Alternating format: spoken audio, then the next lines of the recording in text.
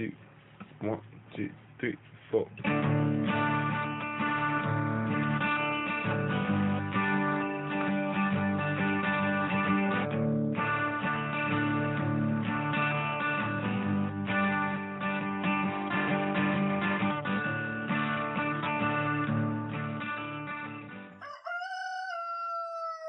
Hey y'all, it's me, Seba, and today is a bright and gorgeously summery looking day outside, and I've utilized that as much as possible.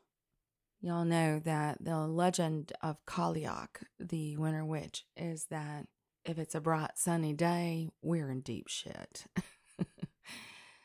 According to Gaelic legend, Kaliak would make sure it was a beautiful, sunny, clear day in order that she could ride her broom and gather more firewood if it was going to be a very long winter indeed, and if it was gloomy and cloudy, that we could pretty much guarantee, especially if it was raining. Well, the legend would tell us that then we were going to have an early spring. But I have to be honest with y'all, I have not seen that hold true. I think it falls somewhere along the realm of Groundhog Day, and I think it's the precursor of that, in fact. And I've never seen Groundhog Day really hold true either. I tend to lean on my farmer's almanac, and I was gifted it over Christmas for this coming year, and, well, I think we're going to be okay. Somewhere in the middle range there. It's not over, though. If anybody knows anything about February, it's not over. But I will be celebrating Imbolc alone tonight. My coven, it's an off week. We go every other. And I didn't feel like trying to force it to fit. And I'm trying to get very good at celebrating alone when I need to. And so tonight I'm going to try to start a fire on my own outside without any outside help. I'm really good at doing it in the wood burning stove, but it just appears to me that there are different principles involved, and inside and outside completely different because of the airflow situation. Anyway, y'all, I'm going to get out there and do that. I've never really been one to do big things on Imbolc. Mostly because it's my grandma's birthday, and she was the most important person to me, and I tend to do a lot of reflection about her. But for me, and I suppose I'm unlike a lot of folks, it's really in like a lamb. And we're going to get to lambs here in a moment. I never really want to shake the plane too much on Imbolc. And it's not just that it's not my favorite holiday. It's that, well, I find it to be more reflective than it is active, if that makes any sense. So I also have this gorgeous goddess statue outside. And that's where I tend to bring my offering of milk and honey and the like. And I will be doing that this evening. And I'm going to lay out my scarves because my scarves mean so much to me. And I'm going to ask Bridget to bless them. And Byron Ballard has a wonderful tutorial. I don't know if she's going to put it up this year on her page or not, but a wonderful tutorial on how to put together Bridget's bed to welcome her into your home. And I'm sure y'all have seen all the crosses being made and understand what that is. So I've got a cross and I'm going to put that out as well right over my doorway.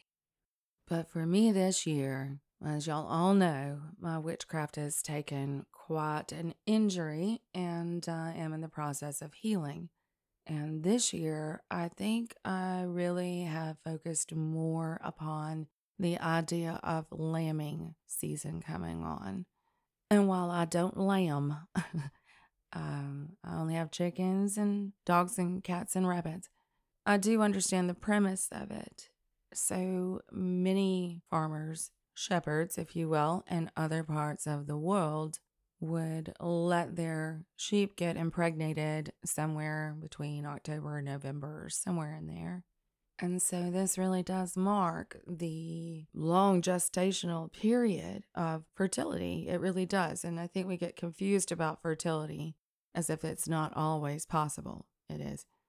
So this does mark the end of a long gestational period and the expectant hope of, well, seed well sown, if you will.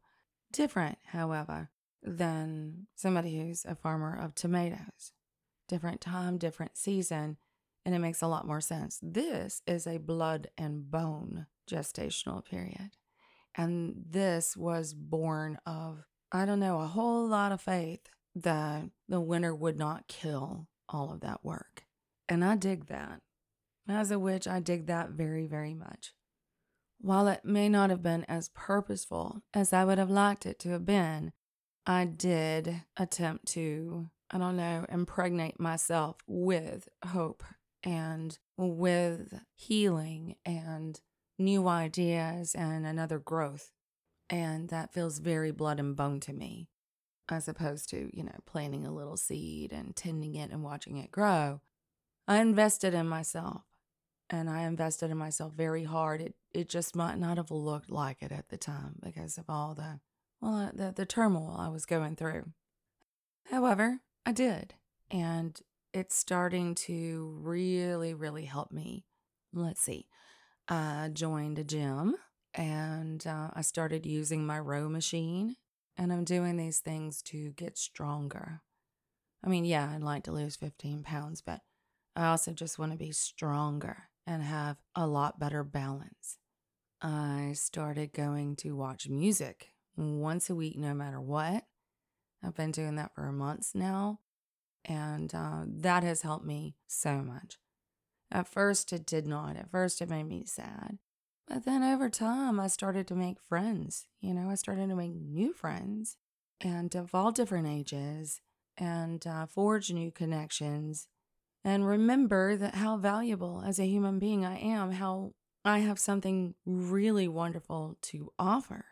And I think I'd lost that. I think I'd lost that belief in myself. But it's coming back in full force. And that's wonderful. And the music, oh my God, y'all, the music is so cool anyway. Just being still and letting it ride over you and letting a lot of shit go, it's healing in and of itself. So that's another way I sort of infused my winter with something good. And, I did attempt to have my Yule alone and be very present for that. But, y'all, I was very wounded on Yule and I did the best I can. And I've stopped blaming myself for not being stronger. I was absolutely as strong as I could be within my capacity. And then tonight is my other opportunity. I am worried because I don't do very well with, I know I'm a fire sign, but I just don't do very well starting them. It's interesting, isn't it? I'm drawn to them. I love them. I need more practice. And so tonight I'm going to attempt it. And if for any reason I cannot get it done, I'm going to use a candle because that matters and that counts. But that practicing by myself, after 15 years of not doing so, that has, I don't know, it's gotten me even closer to my goddess and my faith and my practice and rebuilt that within me. And another thing this day was associated with was the blessing of holy wells. I've always thought to myself, and I may be wrong, but what makes something holy? Is it that a lot of people found it to be that? Or is it that something very miraculous happened at that site? Maybe has become part of history. I'm not sure. But I will tell you what makes something sacred to me. And that is something that has nourished my family and is part of nature and tends to mean something more than just like a monument to me. It has to be almost a living thing or part of a living thing. I know that's hard to kind of unpack, but for me, my well on this property is sacred. I wouldn't use the word holy because that kind of buys into another religious system I do not believe in. But to me, sacred is always this living, moving thing.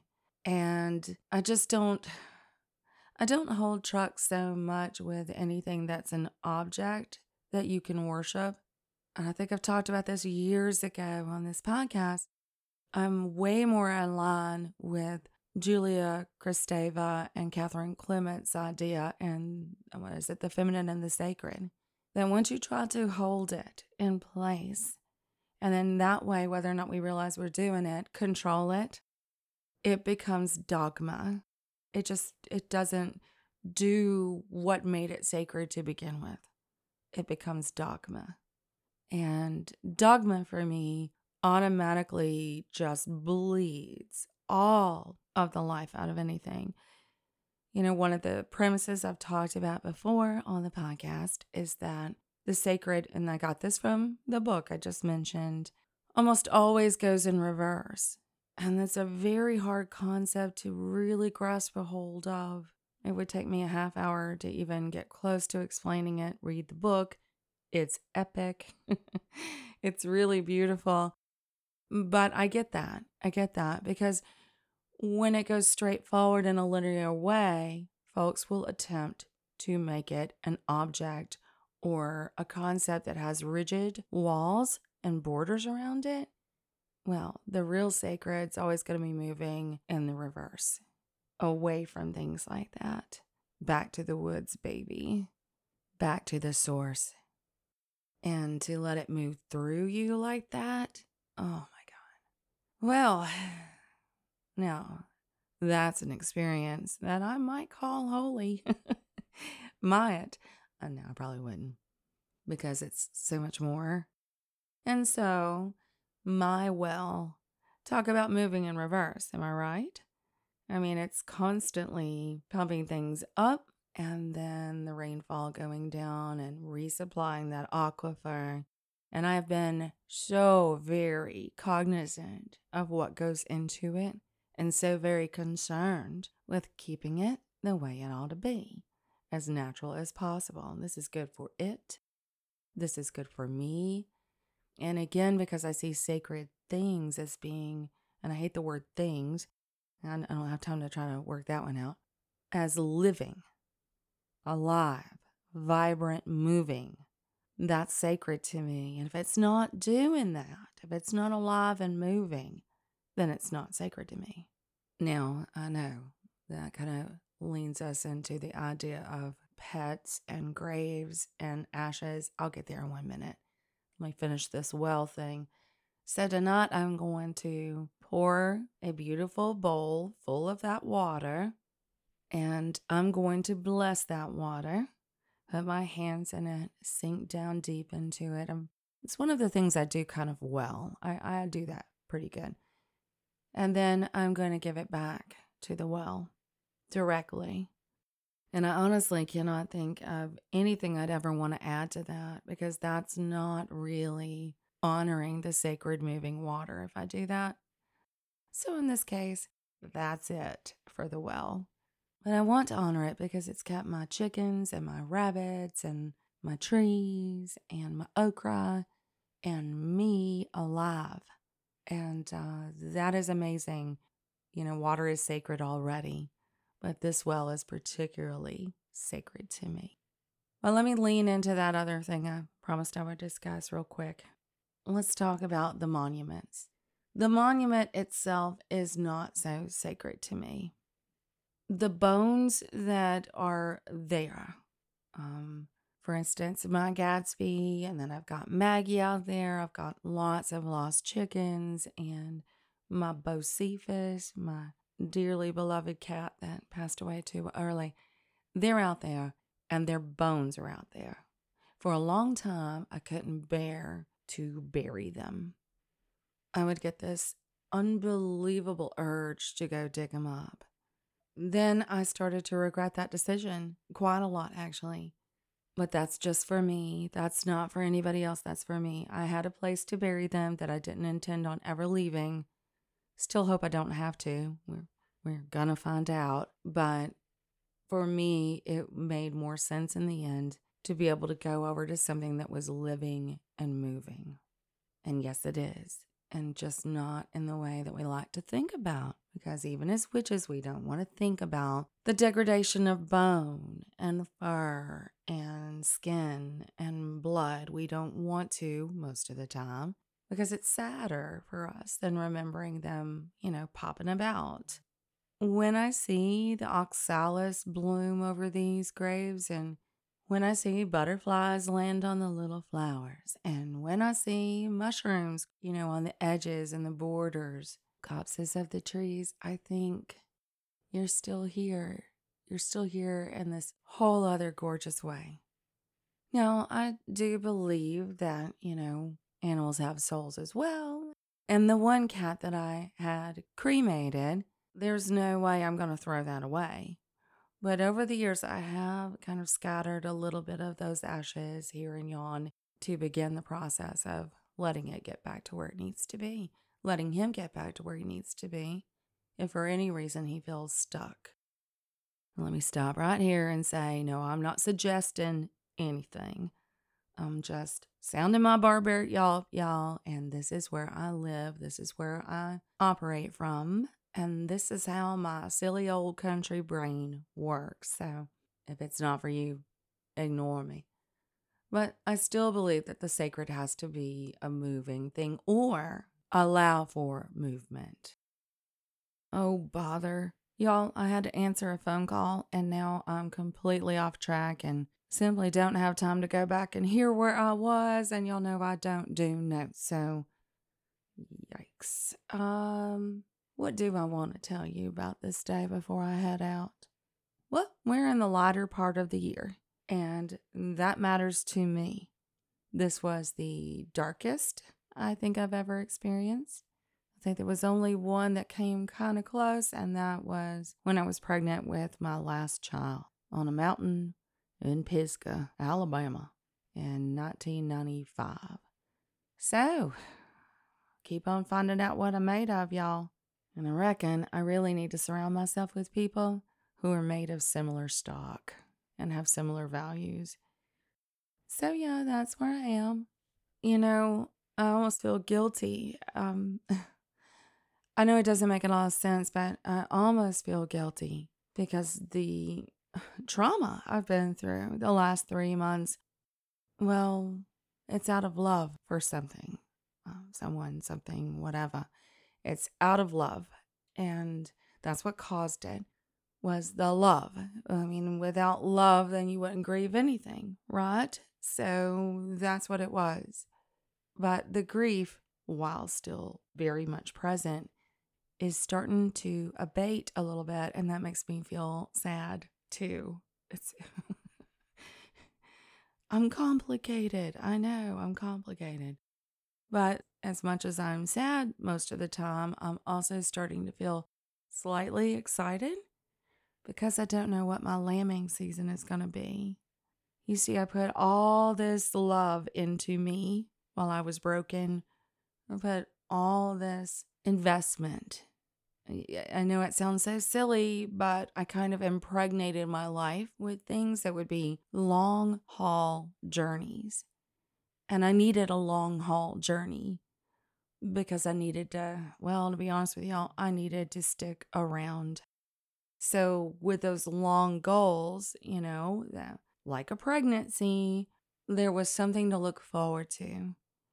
And it's almost here. So I'm really excited for lambing season. And I don't know what color they're going to be. I don't know what shape they're going to be. I have no idea how many of them there are going to be. I get that I'm killing the analogy, y'all, but it is what it feels like. It feels like that was an incredible amount of work to put in. I mean, my therapy has been wonderful. Now, of course, all this came at the cost of podcasting as much as I wanted to. And it also came at the cost of writing the end of my book, which is very, very sad, but, it's what it was. And it was the only way I could survive. And I'm not completely there yet. For me, Imbolc means lambing season is about to be here. That's what it means for me. And tonight, I welcome Bridget because I know there's some sort of, I don't want to overuse the word blessing, but I know she's bringing something along her way for those who stayed and took care of their flock and kept the hearth fires stoked and did the right thing and loved people and, I don't know, didn't give up. I believe she's coming with something wonderful. Lambing season. Can't wait to hear the baws coming out of that. And while hoping has been almost an art loss to me in the last few months, I must have had some, y'all. I must have had some, or I wouldn't have invested that much in me and impregnated my life with so many good possible things to see what would come out.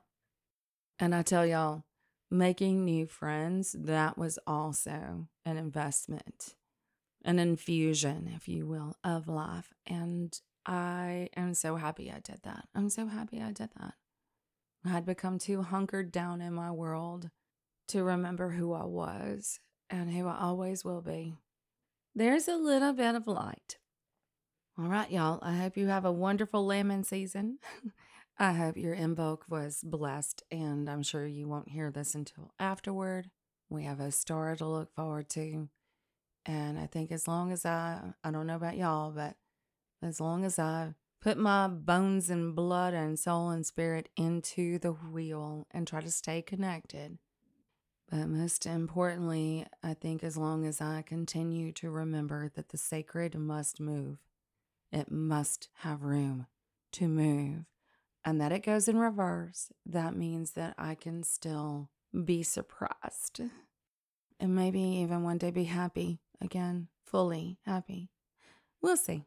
We'll see. I've got a well to bless. I don't want to forget to thank my new patrons, and I don't know whether or not I can use your last name.